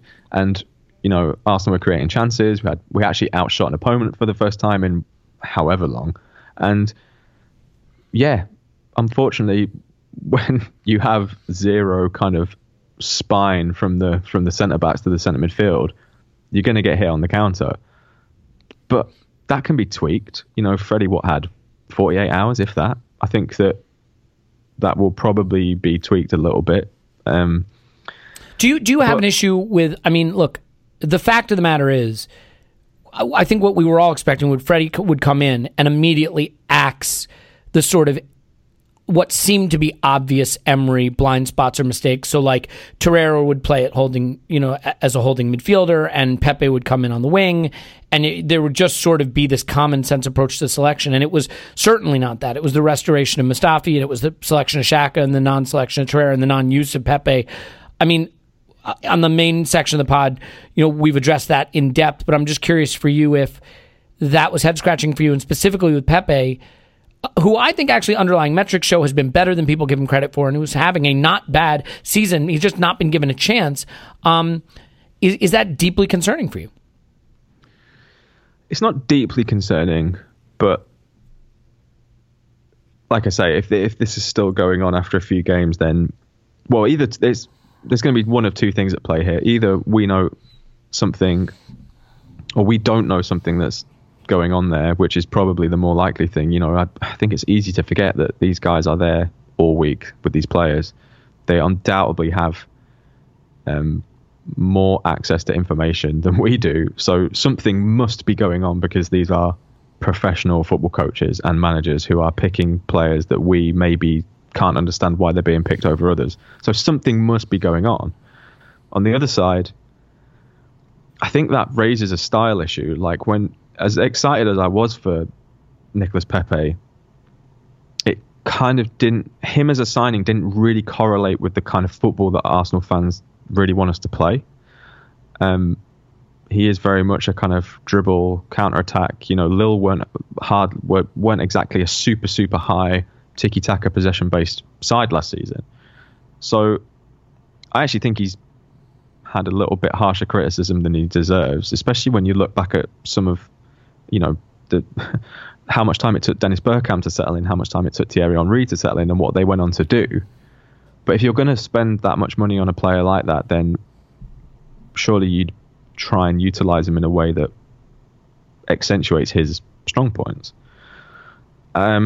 So I guess we'll see. Sorry, it's super fence sitting. It's a super fence sitting answer, but I don't really know how it'll play out. I think that the Torreira one was maybe, I could kind of understand that a little bit more, because I could understand the thinking of putting Xhaka back in the starting 11 as a, with hitting the reset button. Everyone's got a clean slate, and I didn't think Xhaka played that bad, to be honest. I don't think he was anywhere near our worst. He had that player. one bad giveaway in midfield that led to a counterattack. But that's the funny thing with Xhaka that I've always felt, right? Is it like that's just in his locker to do that? Yeah. So yeah, sorry, I'm a bit out of wildly hot takes on that one. But no, it's fine. I think that the issue for me, right, is we do not have the resources of Manchester City. And look, I am not going to get drawn into sunk cost fallacy here. All I'm going to say is when you spend that much money on a player, you expect him to be a key player for you. You have to at least see what you've got. And I don't think we've given him, look, we fetishize training as non-professionals. There's tons of evidence and experience and comments that players can be bad in training and good in games. I'm not saying insubordinate in training. I'm just saying, they're not the best on the training pitch and they're great in games. We got plenty of players that are bad in games who keep playing. What's the good training doing for them? You know what I mean? Like, we got players that are legendarily good trainers who don't play well. So the opposite could certainly be true. Yeah, I think I'm really confused by this because I remember at the start of the season or before the start of the season, I actually said to Musa, I said, the biggest worry for Arsenal this season is that there's almost nothing to worry about. I felt like Arsenal had tempting fate. But it was. It felt like there was kind of, oh shit, this is actually looking a little bit too good. So, what will be the reason that it all goes horribly wrong? I thought that actually our squad in the summer looked better and deeper than it had done in years, and something just nothing really seemed to click from the beginning, though. You had the Mesut Ozil thing. I thought Mesut Ozil was brilliant in pre-season, for example.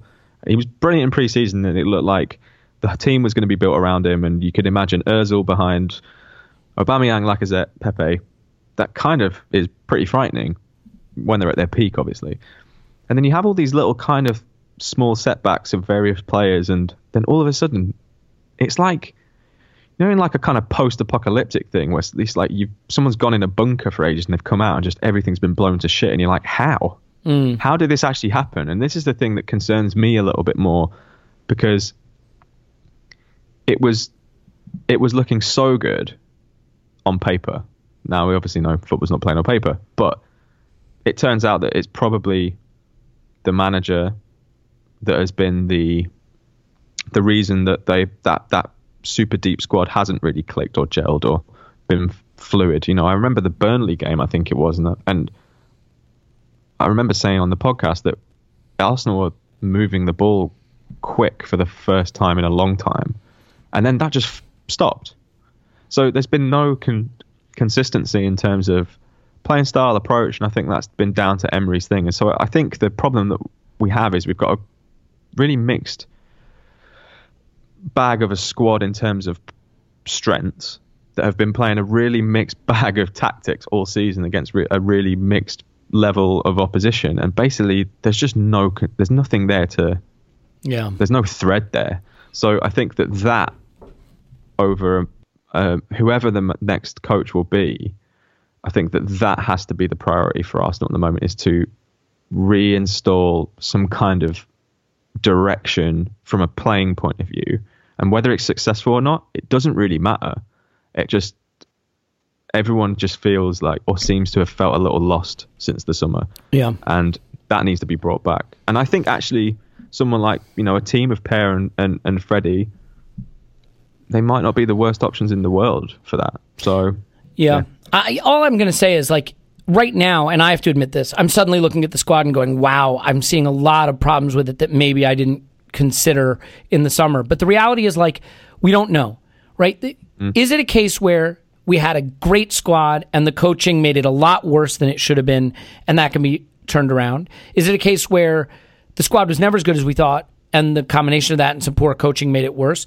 Is the squad terrible? Like, there's a lot of questions that we can't answer because I think the coaching held us back so much, and also the extent to which maybe the players had given up under Emery. But, like, the one thing I do think is sometimes as a coach, absent being brilliant like Pep or Klopp, just do the obvious shit. Like, I just think, like, just play Pepe. Get Aubameyang in the box. Use Torreira as a DM. I realize I'm not a coach. I could be dead wrong about all of this, but, like, I do think coaches can get... You said they see it every day and we don't. You know what, Ryan? Sometimes I think seeing it every day can be your worst enemy. Sometimes being too close to it, you can start to buy into narratives and ideas that are poisoning your brain because, you could see Messi at training and be like, the guy's drinking a can of Coke and walking around. Maybe I need to take this guy out of the squad. Like, you can be too close to it. And maybe it's just about common sense. Pepe on the wing, Oba in the box, Torreira at DM, some common sense moves that can just be quick fixes. And my hope was that Freddie would do some of that. He hasn't yet. Maybe he will. We'll see. I'm up against a hard stop here, so I'll just ask you a quick final question. One word. Okay. Wild ass guess. Who's the next manager going to be? I honestly have no idea, Elliot. I'm not. Wild ass guess. Just pick someone, anyone, any name, doesn't matter. Knowing our luck, it'll probably be someone like we'll never have thought of coming, like Marcelino or someone like that. All right, so when it's not Marcelino, he's at Ryan Hunt on Twitter. Give him abuse, because and tell him how dumb that was, because I didn't even really care what he picked, but he felt he had to say something. I can't believe it. I'm kidding. You definitely need to listen to the Stadio podcast with him and Musa. You can find him on Twitter at Ryan Hunt. You can find the Stadio podcast at stadio.football. Ryan, just a delight talking to you, and I hope that we'll get a chance to do it again. Cheers, Elliot. Take care. My name's Elliot Smith. You can block me on Twitter. Yankee Gunner gives 5-star review. We will have some cool Patreon content coming out. Remember, we are about to launch our contest to win a shirt, a year of Patreon, and a year of The Athletic. So that's all coming out any day now, as soon as I get out from the avalanche of work. But it literally could be any moment. So keep checking back at ArsenalVisionPodcast.com. So all good things. You know what? Onward and upward. We had a half of good football, I think, at the weekend. Maybe we'll have 2 halves on Thursday. So we will talk to you after Arsenal 10, bright and new.